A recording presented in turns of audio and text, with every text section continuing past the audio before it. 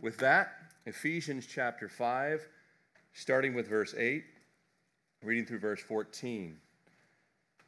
Paul writing, "For you were once darkness, but now you are light in the Lord. Walk as children of light, for the fruit of the Spirit is in all goodness, righteousness, and truth, finding out what is acceptable to the Lord. And have no fellowship with the unfruitful works of darkness, but rather expose them. For it is shameful to even speak of those things which are done by them in secret. But all things that are exposed made manifest by the light, for whatever makes manifest is light. Therefore he says, awake, you who sleep, arise from the dead, Christ will give you light." Lord, we ask that this same light that you speak of here, which comes down from heaven, Lord, would fill this room, drive out anything, Lord, that would distract the words of your scriptures and the voice of your Spirit. Speak to us, and Lord, may our ears and our hearts hear and listen and obey to all that the Spirit has to say. In Jesus' name we pray. Amen. What does it mean to walk in light? Paul says, walk in light. What does it mean? Not just walking towards light, certainly not walking away from light, but walking in light. It's such that the light and the walk of our life are in harmony. Does that make sense? That the light and our walk are in perfect harmony. They're synonymous with one another. If someone looks at your walk, they think light. If they think light, they think your walk. Spiritually speaking, light is what in a spiritual sense? Well, it's representative of God's holiness, His purity, His love, and His truth. Would we all agree with that? Spiritually speaking, that's what a biblical definition of light is. Spiritual light. We know the difference between sunlight and spiritual light, although the Bible uses them as metaphors for one another. But these attributes, just like light, are openly visible. Just like we all can see these lights above us, right? You look up, now you're going to see little dots for the next couple seconds, right? But you can see these lights that are above us. They're openly visible. It's just like a light bulb that's turned on in an otherwise dark room. You might not know there's a light bulb in there, but when you hit the switch, oh, that's where it is. It's openly visible. You can see that is a light bulb. I can see it right there. To walk in light, it also speaks of relationship. Relationship. Because the light of Christ and His Spirit resides in us by the work of salvation. Salvation is the implanting of God's light in us. That's not the only thing it is, but it's one of the things that salvation is we now have that light. Jesus is light, and He gives that light to us. So to walk in light means to walk in the relationship that Jesus desires for our life. We've talked about last couple weeks. There's the determined will of God, and there's the desired will of God. The determined will of God, there will someday be a judgment seat of Christ. Nothing will stop that. Amen? There will someday be a great white throne judgment. Nothing's going to stop that. But Jesus desires you to take up your cross today and follow Him. He may not make you today, so you have another opportunity to say today, well, maybe I'll put it off a day. The desired will of Jesus says today. Walking in the light also means that the light goes with us wherever we go. See, if you walk in light, there'll be no place where you wouldn't be that there's not also light. Walking in light, that light goes wherever you go. And it illuminates our way as we go. In Psalm 119, 105, the psalmist writes, "Your word is a lamp unto my feet and a what? Light unto my path." Your path is full of light. The light is there for you to not stumble, not go backwards. And that truth, the truth of the light, the love of the light, the purity, all that we understand about the light of the Lord, it's simultaneously, it's our companion. It's our joy. That light is our protection. It's our guidance. You ever been in a really dark place and you're like, man, I could really use a flashlight. Right? You're like, there could be a snake I'm going to step on. There could be some animal that I've never heard of before. Right? There could be someone lurking. I know when we were down in El Salvador, when we had to walk from certain places on the grounds, it would get so dark. And me and Trevor had told everybody, bring flashlights. And I did use them. And I needed them because like when I had to go down to the stalls that are outside, I'm like, that's a spider. That's a spider. What is that? Get that out of here, Light is very helpful to guide us, to protect us, to give us insight, valuable insights. So if you're taking notes this morning, we're talking walking in light. Walking in light. He says to walk as children of light. Now you're in the light of the Lord. And first thing we want to look at this morning, if you're taking notes, is what we were. Now, Paul references our past. He says here in verse 5, for you were once darkness. What a statement that is. You were once darkness. Not that we were once in darkness, which we were. No doubt we were in darkness. Not that we resembled darkness, which we did. But that we were darkness. By the way, this does not go well with the world's philosophy that we're all basically pretty good. But we just have a couple of mishaps, a couple of slip-ups, a couple of bad habits. God is saying through the Holy Spirit, you were once darkness. Not kind of like it. You were darkness. And I know we've talked about this throughout their Ephesians study because we don't even think of other people that way because we've met too many people that don't know the Lord, don't have a relationship with the Lord, just like we didn't before we were saved. And generally, we think they're pretty nice people. And they let us borrow their garden hose once, or they gave us something to eat. They baked us something at the office, or they let us in traffic. So we kind of think, well, they must be pretty good. I'm pretty good. We're all pretty good. But no, the scriptures say you were once darkness. I was having a discipleship discussion this week, and we were talking about this, that when it comes to how we think about ourselves and this world and sin, and whether, you might have struggled before you say, how can God send people to hell? You ever struggle with that thought? Yeah. I have. Did you know pastors struggle with that thought too? Here's the thing that here's where I've come to land on all this. If I could put everything I know about anything in the universe, it might look like a grain of sand. Compared to what? The entire universe. God's like, whatever you think you know is microscopic. So all the reasons you could think of why it would be unfair for a holy God to send anybody to hell for eternity, God would say, let me enlighten you in about 1 trillion, 10 trillion, 50 trillion reasons you haven't considered. That makes sense? By the same token, you could say, how can God say we're all darkness? We've done some good things. If God says we're darkness, guess what we are? Darkness. Because he knows it all.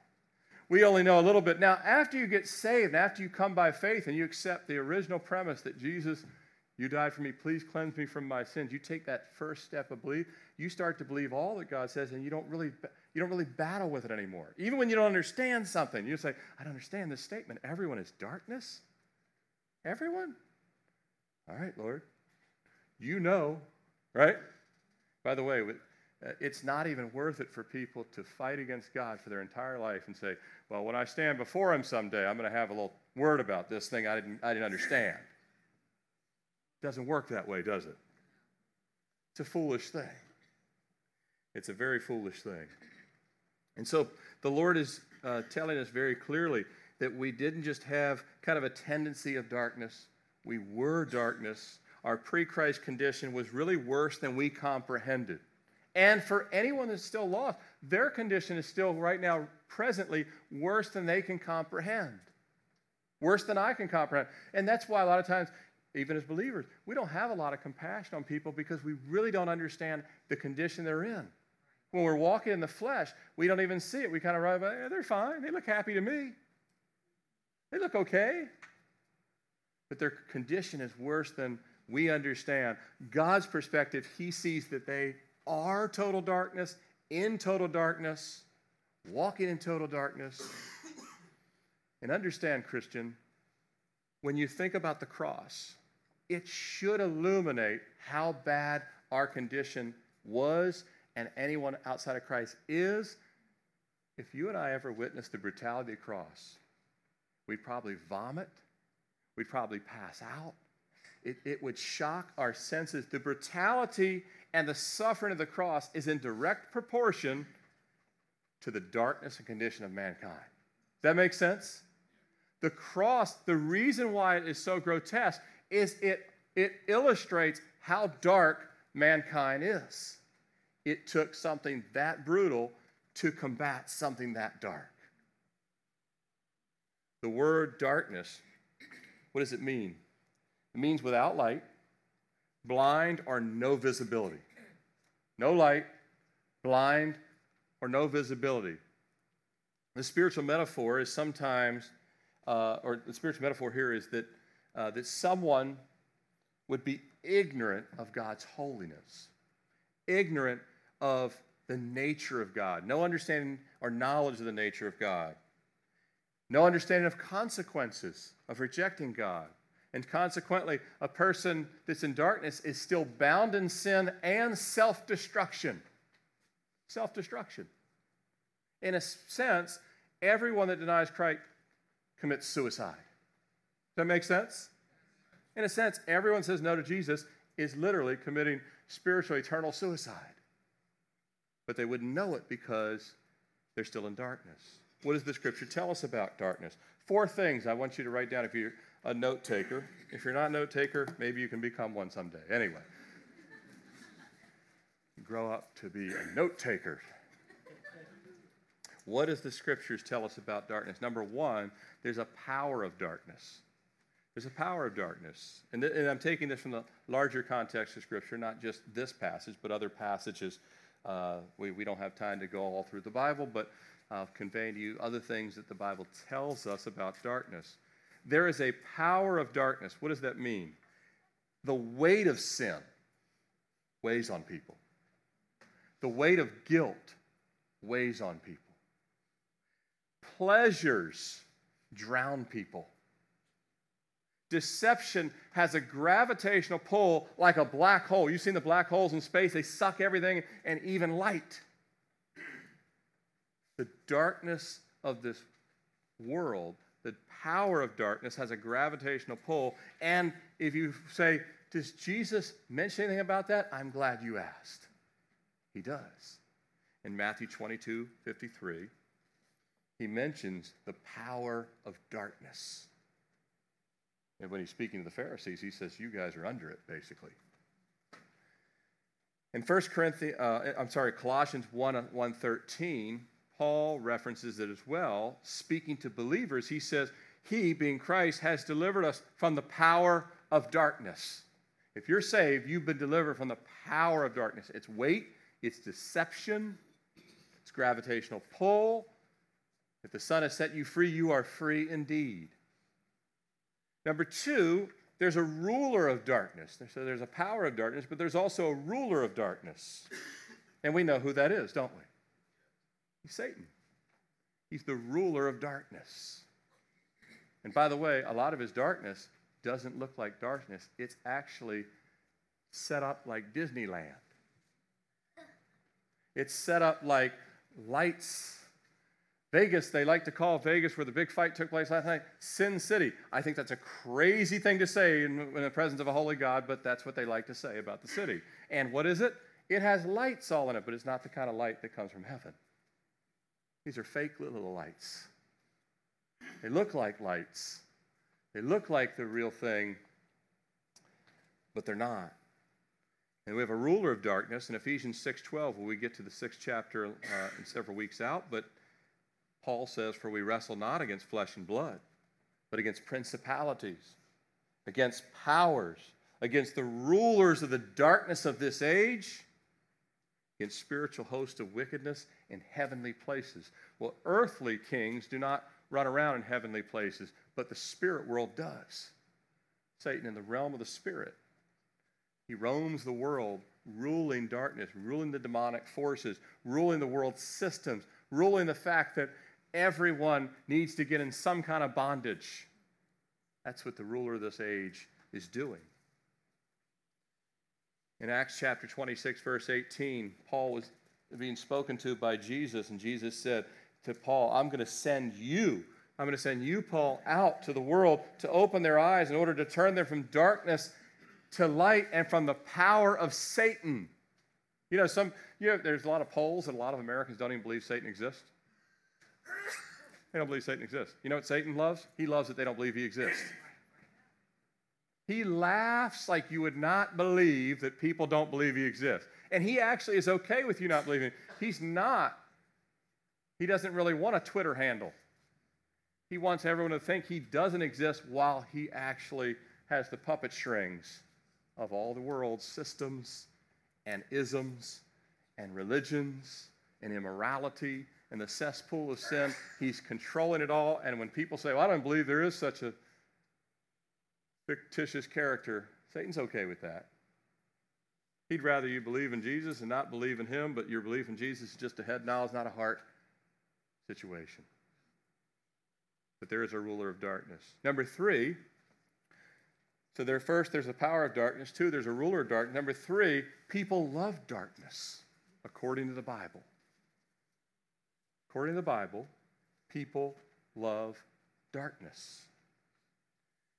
It makes about as much sense as loving cancer, or loving heart disease, or loving AIDS, or loving malaria.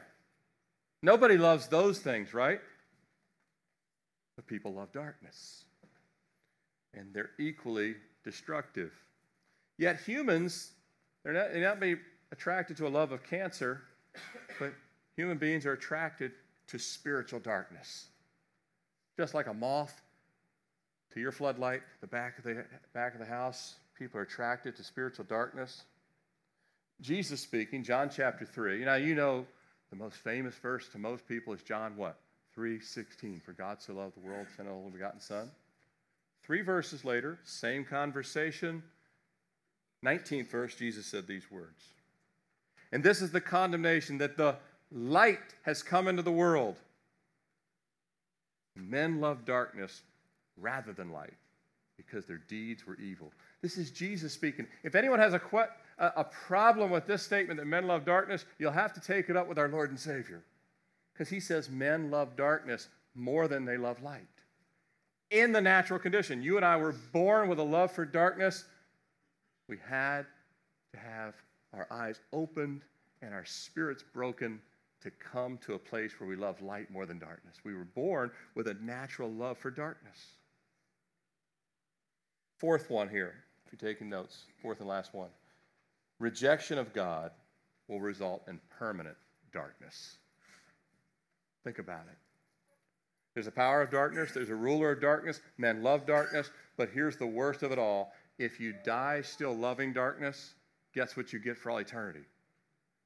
Darkness.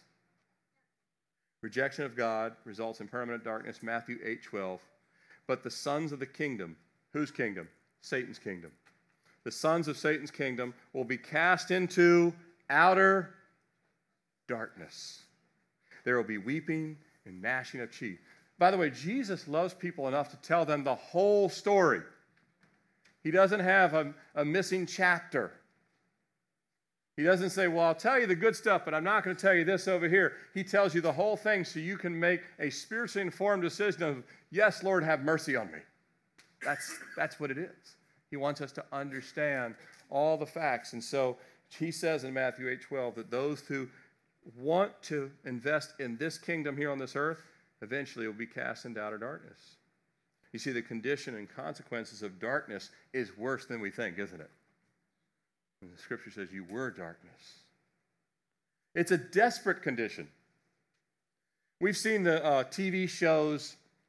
We've seen the TV shows and movies. You've seen the movies or sitcoms where someone ends up in jail and they get one call, right? They get one call and they place one call to a friend or a coworker or a sibling or somebody else. So you're not going to believe where I'm at. And someone has to come down and bail them out. And it's never like a super stressful thing in a sitcom, right? It's almost like goofy. Like most people would not really kind of be laughing about it. But they make it, everything's lighthearted. So they get this call to get bailed out, and you see them trotting out of the, hey, I'm so glad you came. It kind of messed up a little bit. So for many, they see Jesus in the same way. They got a little slip up, jail, a little quick bailout call, because it's not really that big a deal anyway, just a little, it's $100, get me out. By the way, Jesus' death on the cross is worth way more than $100. And it wasn't just a little mess up. It's not to cover a few little mistakes, it's to cover the darkness. From God's perspective, we were total darkness, so dark and in opposition to God that Jesus took that darkness upon himself. Even while he was on the cross, it said that what took place for 3 hours? Total darkness came upon. Darkness fell upon the land. As I've said before, as you learned this past week, total eclipses are only for a couple of minutes. But before and after, there's less light, 10%, 15%, 80%, whatever. But total darkness, God was showing the world that my son is dying in your darkness. He took it upon himself because he alone had the power. He alone had the authority. He alone had the ability, as he suffered, to dispel the darkness, to defeat the darkness, to dissolve the darkness. Before we move on, one last thing. Imagine being in total darkness. I mean, total darkness, not a shred of light. You might be okay with it for a few seconds. You might be okay with it for an hour. You start to sit in that condition for a long time, you're gonna feel things you've never felt before. All of us would. Job experiences in the belly of the whale total darkness. That's not just a little kid's fun story. Think about it, adults. 3 days in that, you'd be crying out to the portals of heaven too, wouldn't you? He thought he was in hell. That's how bad it was. Total darkness. He couldn't concentrate on anything else but God, deliver me somehow. But imagine you're in total 100% pitch black darkness in all directions, north, south, east, west, for 10,000 miles. You have nothing in your hands. No clothing, no tools, no objects to even make a spark. That's a truly hopeless condition, isn't it? Think about that. That is a hopeless condition.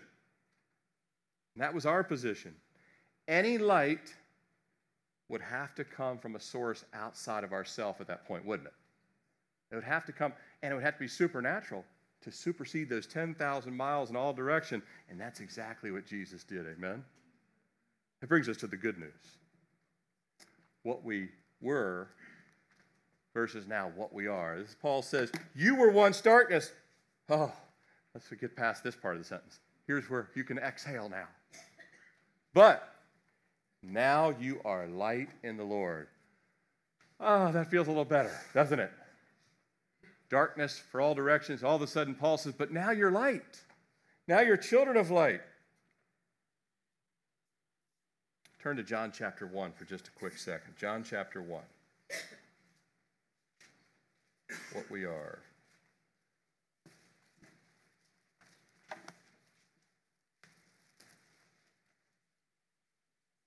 Matthew, Mark, Luke, John.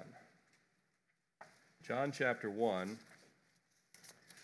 starting in verse 5. And the light shines in the darkness, and the darkness did not comprehend it. There was a man sent from God whose name was John. This man came for a witness to bear witness to that light, that all through him might believe. He was not that light, but he was sent to bear witness to that light. That was the true light which gives what? Light to every man coming into the world. The whole world was in darkness, John says, but Jesus not only came as the light, but he gives that light to us. We're in that 10,000-mile all-direction darkness, and Jesus splits the darkness and brings us light. 1 John 1:5 says, "This is the message we have heard from him and declare to you, that God is light and in him is no darkness at all." Aren't you glad there's no darkness in God? Aren't you glad that he dispels darkness? Aren't you glad that he's brought us into light? You could not pay me any amount of money to go back to the darkness of my prior salvation. So I bet you I could get $1 million and you spend a day unsaved. I would never go back and spend a single day unsaved. Would you? Well, I'll just take a risk.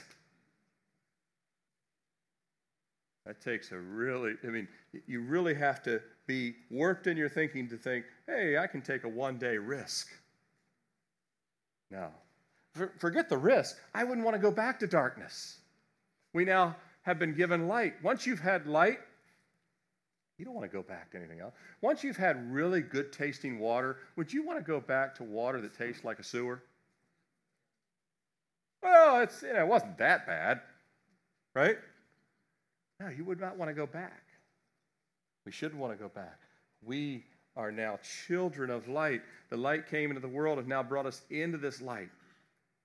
We're the light of the world because of the light of Christ in us. Only because of the light of Christ. Nothing of us. There's nothing for us to boast of. There's nothing for us to say, well, now I shine pretty bright these days. We don't. We're like the moon. The moon's not a source of light. We talked about this last week. The moon is not a source of light. It what? Reflects light. Jesus reflects off of us. He casts that light towards us, but we don't produce it. We do receive it, and we're grateful for it. We've been birthed into God's family because he says, walk as children of light. We talk a lot about the fact that we are a church family. We are children of God. We're brothers and sisters in Christ. We're born into a family. And so the whole family is to shine as light. I've said before, the collective spiritual power of all of us walking in the same direction under the same spiritual authority of the Lord Jesus Christ and his light is a powerful thing. It's one thing when someone in an arena lights a candle. It's a different thing when 40,000 people do, right? And so we all, as children of the table of God, we're all to now walk in this light. We've been birthed into God's life and through his blood, and now we're told to walk in this light. This is what Paul is emphasizing. But now you are light. You were darkness, but now you're light. Walk as children of light. So how do we do that? It's our last thing we want to look at. What to do.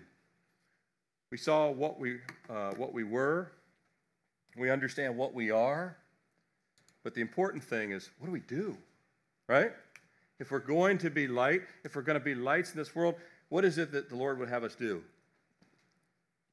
And this is where we look at, starting in verse 9, for the fruit of the Spirit is in all goodness, righteousness, and truth, finding out what is acceptable to the Lord, and have no fellowship with the unfruitful works of darkness, but rather expose them.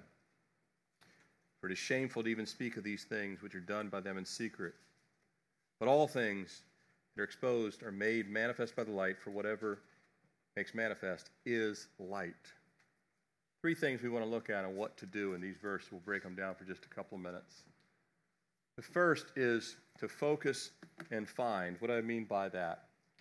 In verse 9, for the fruit of the Spirit is in all goodness, righteousness, and truth, finding what is acceptable to the Lord. Those two verses, focus and find.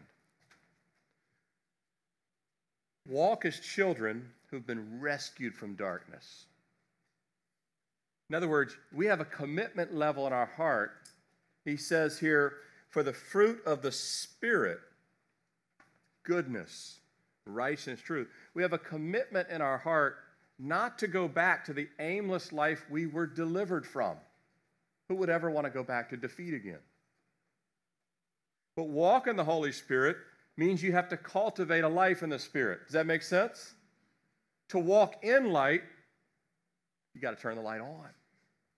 You got to invest and cultivate in life of the Spirit. Fruit grows. We know that fruit trees, if you want to have a fruit tree, if you want to plant a fruit tree, we know that fruit, which is a biblical, continual reminder in the New Testament that we are to be fruit bearers. And so any tree that's going to bear fruit, you know there has to be water, there has to be light, there has to be soil. In a couple of weeks, many Richmonders will flock to a place in Charlottesville called Carter's Mountain. Many of you like it there. It feels so fun there. It's like old-time Americana. There's apple trees, lots of different kind of apple trees, all that kind of stuff. We like it too. But those apple trees, guess what? Those apple trees will need the exact same things to grow and bear fruit next year as they need this year. There'll never be a substitute. And I said, hey, this year, let's not give them water and light anymore. Let's try something different. Christian church, we need the same things the apostles needed. The same things. You can't say, well, this year we'll give them water and light, but no soil. You can't remove any part of the equation. You can't say in our life, hey, Lord, I'll take a slice of Bible, but no prayer, please. Or I'll take a slice of prayer, but no Bible, please. Well, I'll worship, but I won't read or pray. Right? All of these ingredients, if we're going to see the fruit of the Spirit in our life, if we're going to see goodness and righteousness and truth spring up from our life, Paul said, you got to focus on the right things. You got to focus on life in the Spirit. We have to focus. I have to focus. You have to focus. There's no substitute to essentials. Agreed? Your car will need gas tomorrow just like it did today. You will not be able to say, hey, I'm going to try Jell-O. Because we got lots of Jell-O in the house. Maybe that'll work. Kids might think that's fun, but that would not work. We've been referring back, at least whether you see it sometimes in a scriptural context, we refer back in lots of different contexts, Acts chapter 2, verses 40 through 47, right? Because let me read at least verse 40 to you real quick. Acts chapter 2, just to remind you. Acts chapter 2, verse 42 actually. And they continued steadfastly in the apostles' doctrine and fellowship and the breaking of bread and prayers. Steadfastly. The trees at Carter's Mountain, the roots have to be there. You cannot cut the tree down or there won't be fruit. They have to stay rooted. You and I have to stay rooted. Fellowship's important. Prayer is important. The doctrine of the Word of God is important. Worship and praise, all of those things. If those things remain the centerpiece of our life, Jesus is at the center of these things, then there will be fruit, there will be righteousness, there will be goodness. And this takes focus and it takes intentionality. To walk is to do what? Move our legs. You have to choose to move your legs. You have to choose to move forward. Our Bibles will not pick themselves up and float across the room and your Bible will not tomorrow do this. It will not just rise up, come across the room, slide into your hand, open itself, and start reading it to you. Now, God could do that, but He doesn't do that because He's looking for those, He's a rewarder of those who diligently seek Him. That's what the Scriptures say. He's a rewarder of those who diligently seek Him. Now, He's already planted us like those apple trees in Carter's Mountain. They've been planted in the right place. The Holy Spirit's planted us. Now it's up for us to abide. John chapter 15, abide in me, and you will bear much fruit. We have to respond to the truth that Jesus has already given us. Amen? To seek Him and abide in Him and to wait on Him, to praise Him. All these things are important. We find out what is acceptable. It says here, finding out what is acceptable to the Lord. How do we find out what's acceptable to God? In His Word, we find out what's acceptable to Him. We find out by knowing His Word. We find out not just by knowing it, but by doing it. The more we do God's Word, the more we find the favor of God in our life. We find more of the love of God by focusing on His love. We find more of His holiness by coming into His Holy of Holies. We find more of His holiness by studying His holiness. We have to focus on life in the Spirit to grow in the Spirit. And that will only be a priority in our life when we really believe. We have to back on the backboard. It says, we believe. You know how you really know if you believe something? If you actually do it. You'll know if you believe it. If you tell people, I believe the Word of God is powerful, then they should be able to rightly ask you, so, do you read it a lot? Well, no. It's powerful for my pastor. Or some other person, or a television evangelist, or it's powerful for somebody. It's just not powerful for me. That's how we'll know, do we really believe? Jesus is looking and saying, do you really believe these things, or are they just things you know? Are we believers, or are we finders? Because you can find something, but not actually latch onto it, not actually let it take root. You can know something, or you can believe something. To know and believe it is a good thing to have in combination, but to believe it means it'll actually become action in our life. We'll find out what is acceptable to the Lord. Let's look at the next thing. Resist and reveal if you're taking notes. What does this mean? And he says, and have no fellowship with the unfruitful works of darkness, but rather expose them. For it is shameful to even speak of the things which are done by them in secret. What does it mean to have no fellowship with the unfruitful works of darkness? So on the one hand, we're called to do something, and that is to invest in the life of the Spirit, to grow in righteousness, to grow in truth, to grow in grace. We have to invest in those things which are good, noble, true, pure, lovely, right? All of those things we are to invest our time because those things are redeeming the time, as the Scripture says. So what does it mean to have no fellowship with unfruitful works of darkness? Well, it doesn't mean that we're to have no contact with believers. There's been religious sects, even in the world that started out as Christians, that have decided, here's what we'll do. We'll go live on a plot of land far away from the world and not talk to anybody. The monastery philosophy is not biblical. Jesus went where sinners were. Amen? I love to go where sinners are, at least in the common marketplace of life, not in the dark dens of where they're at. Big difference, right? There's a lot of places Jesus would never step foot in. But in the common realm of life, he would always interact with sinners. And you and I should be interacting with a lost and dying world. But we're not going to certain places they go. Hey, we're going to go to one of the filthiest movies ever created. Yeah, let me go there so I can witness to you. Not happening. So we're called to be in the world, but not of the world. Jesus' whole ministry, he was bringing light to those that are in darkness. We're to bring light to those who are in darkness. Paul, think about Paul's life. Paul went directly into cities that were full of sin, full of immorality, full of idolatry, but yet he was a light and a witness in those cities. He was not accepted as a new member of the club. Would you agree? If the world really accepts you as a new member of the club, that might be a problem, right? But yet you still interact, but you don't become married to. Big difference. You don't become ingrained in the culture. You're a light to the culture. Paul went directly into those cities. Jesus had a half-brother, same mother, but obviously Jesus' father was God. His brother James, his father was Joseph. And his half-brother James didn't believe in Jesus while Jesus' earthly ministry was taking place, but after the resurrection, James believed in Jesus, and this is what James wrote, James 4:4. Some of you know this verse. Adulterers and adulteresses, do you not know that friendship with the world is enmity with God? Whoever therefore wants to be a friend of the world makes himself an enemy of God. If Christians are preoccupied with being accepted by the world, they are completely mistaken. James, Jesus, the apostles say, what are you doing? You are not to figure out every way to be accepted by the world, but yet you're to be a light in the world.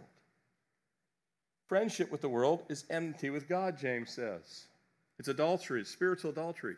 And by the way, churches trying to use the means of this world to connect with people is not of the Holy Spirit. Amen? Amen.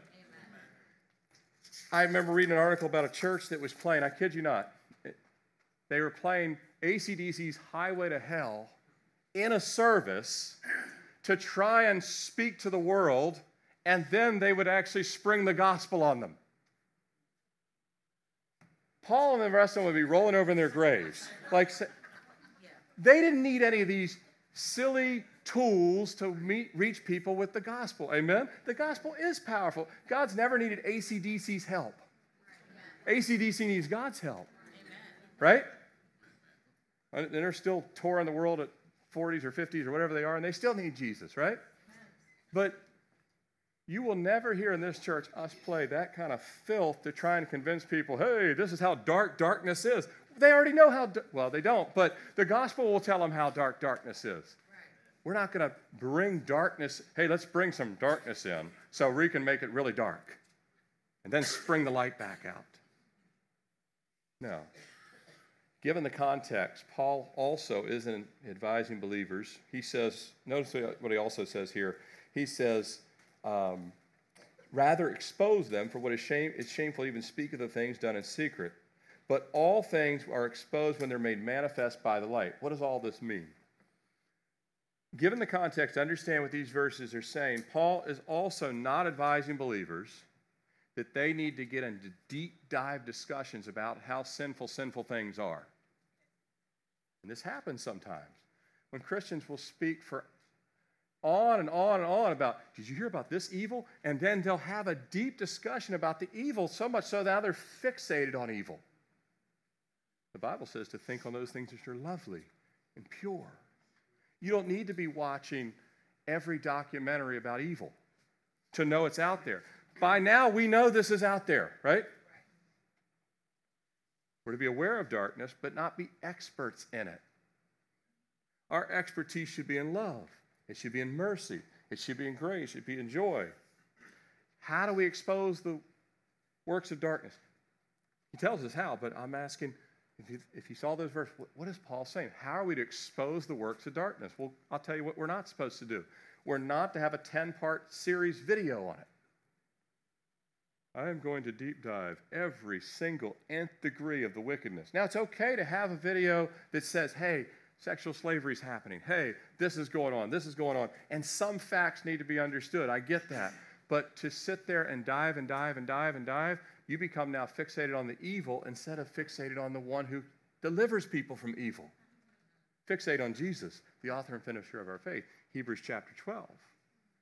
Paul didn't delve into all the wickedness of the Roman Empire. Do you know that the Roman Empire had so many insidious things?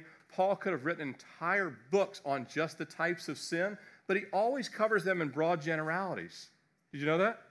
He always talks about his adultery and fornication and all kinds of wickedness and all these different things, but he doesn't get into all the gory details. That's not exposing them. That's actually starting to get into the mud with the pig pen, right? He spoke in general terms about the condition of the world. So how do we expose darkness? Just shine as lights. That's the way. It's to shine as a light. When you shine as a light, they get convicted. Your light is convicting. The conscience comes back alive. They actually see that God is actually real. And that is what exposes the darkness. Not saying, I would like to sit down with you and show you this 64-week video. They don't have time for that. They're not going to listen to that. But when your light shines, you can actually impact people in minutes. Amen? That's the power of the Holy Spirit. Paul is saying this is what exposes.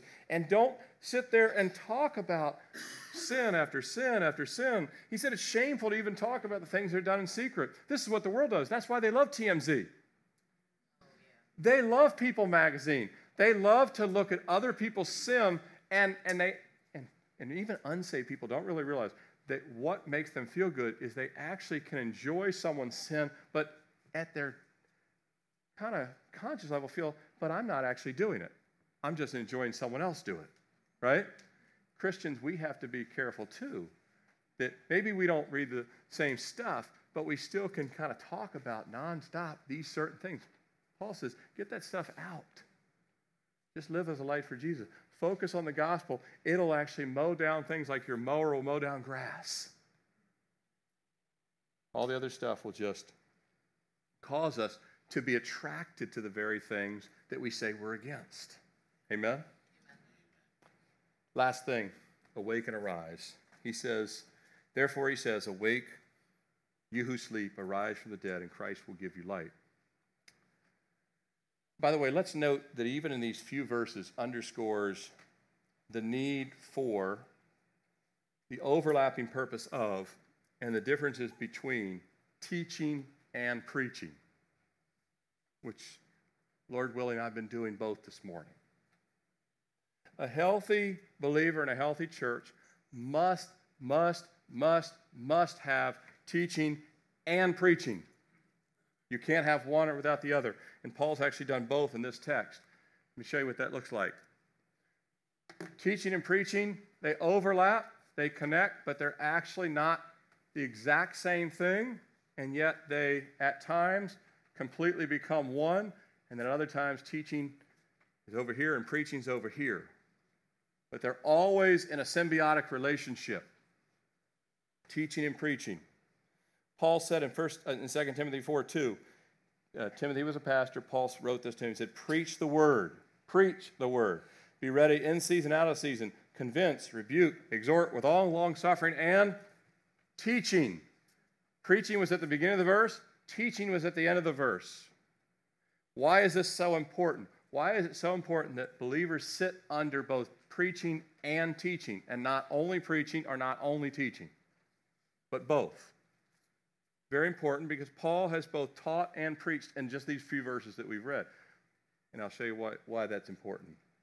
Teaching should result in saying, this is what teaching should do in the life of a believer. Oh, now I understand. Or, wow, I had understood that, but I had forgotten it. Either one is a form of teaching, right? When teachers teach in school's about to start up in a couple weeks, they will do what's called a review, because the kids have forgotten a few things this summer.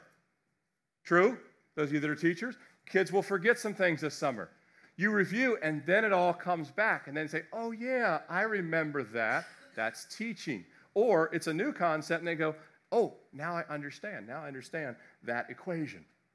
Now that makes sense. I understand that. That's teaching. Preaching should result in saying, oh, wow, I'm now going to do that and apply that in my life. I'm going to do that and apply that in my life. I'm going to change that in my life. Preaching causes action. Teaching influences understanding. Jesus gave parables to what? To teach and convey a truth. Oh, but he didn't just give parables. He preached repentance, didn't he? He came preaching the kingdom of God. He taught that people would understand, and then he preached that they would repent. Teaching and preaching go hand in hand. In Mark 16:50, Jesus said, go into all the world and preach the gospel. But then in Matthew 28:20, same parting words, said, teaching them to observe all things that I command. Teaching is understanding. Preaching says, take action, take steps. He says, verse 14, therefore he says. Who is the he? Who is the he that Paul's speaking of? Well, it's the Father by the voice of his Spirit. The Father by the voice of his Spirit. We are children of God, children of light, as we saw a few verses earlier, hearing the Spirit. His children, his sheep will respond. Jesus says, my sheep hear my voice, and I know them, but they also listen. Romans 13:11. If you look at this text, it says, awake, you who sleep. Romans 13:11 says, knowing the time that now it is high time to awake out of our sleep, for our salvation is nearer than we first believed. Our salvation is nearer than we first started this service. We are now an hour and 25 minutes closer to the return of Jesus than we started. We're closer now. And he says it's high time to wake out of our sleep. What does sleep look like? It is just kind of like eyes closed in a kind of darkened, dull position. We have to get up. We have to turn the light on. He says, awake, arise from the dead. Walk in the light of Jesus and his light, bringing his light to others. And we have to do it now. Not next week, not 10 years from now. We have to do it now. Martin Luther said these words. Listen to these words from Martin Luther. They should speak to every single one of us in this room. He says, how soon, not now, becomes never. How soon, not now, becomes never. I have met so many Christians that have said, well, someday, someday I'll really walk with Jesus. Someday I'll tell someone about him. Someday I'll go to a prayer meeting. Someday I'll do the things that the scriptures are asking me to do. Someday I'll witness. Someday I'll write a note to my unsaved family member. But what if someday becomes never? Jesus is saying through the Spirit, awake, you who sleep. Awake. It's high time to awake. It's time to awaken. If there's a genuine relationship, if there's a respect and a fear of the Lord, a love for the Lord, if we truly love his light and we don't want to slip back into darkness, Christ will give us light and he'll increase it in our life. Notice what it says, arise from the dead and Christ will give you light. Now that certainly speaks to an unsaved person. If they were dead, he will give you light. But it also speaks to the Christian who's kind of sleepwalking. Because Paul's writing to the church here. Christian, we're not to be observers of light. We're not to be just familiar with light. We're not to be able to describe light. Experts in the dynamics and process of light. If we're not also walking in light. It's okay to have that kind of knowledge and understanding if we're walking in it. Amen? People don't want to meet a knowledgeable Christian. They want to meet a Spirit-filled one. The Spirit-filled ones change the world. They're lights for Jesus. Knowledgeable ones, no different than anybody else. We're not to have Bibles, but to know them, to believe in them, to apply them in our life, to disciple others with those Bibles, and to share the gospel that is in those Bibles with a lost and dying world. This is true for us individually. I have to do this whether I'm preaching on Sunday. I better live this on Tuesday, Wednesday, Thursday, Friday, Saturday, and so should we all. Amen? As collectively as a church family, it's why Jesus said in Matthew 5:14, you are the light of the world. A city that is set on a hill cannot be hidden. Isn't that great? Are we awake? Are our lamps lit with the love and obedience to Christ and the power of the Holy Spirit? Are we committed to walk in the light of his grace? Are we taking that light wherever we go and wherever he sends us? Let's commit and let's light up this world. Amen?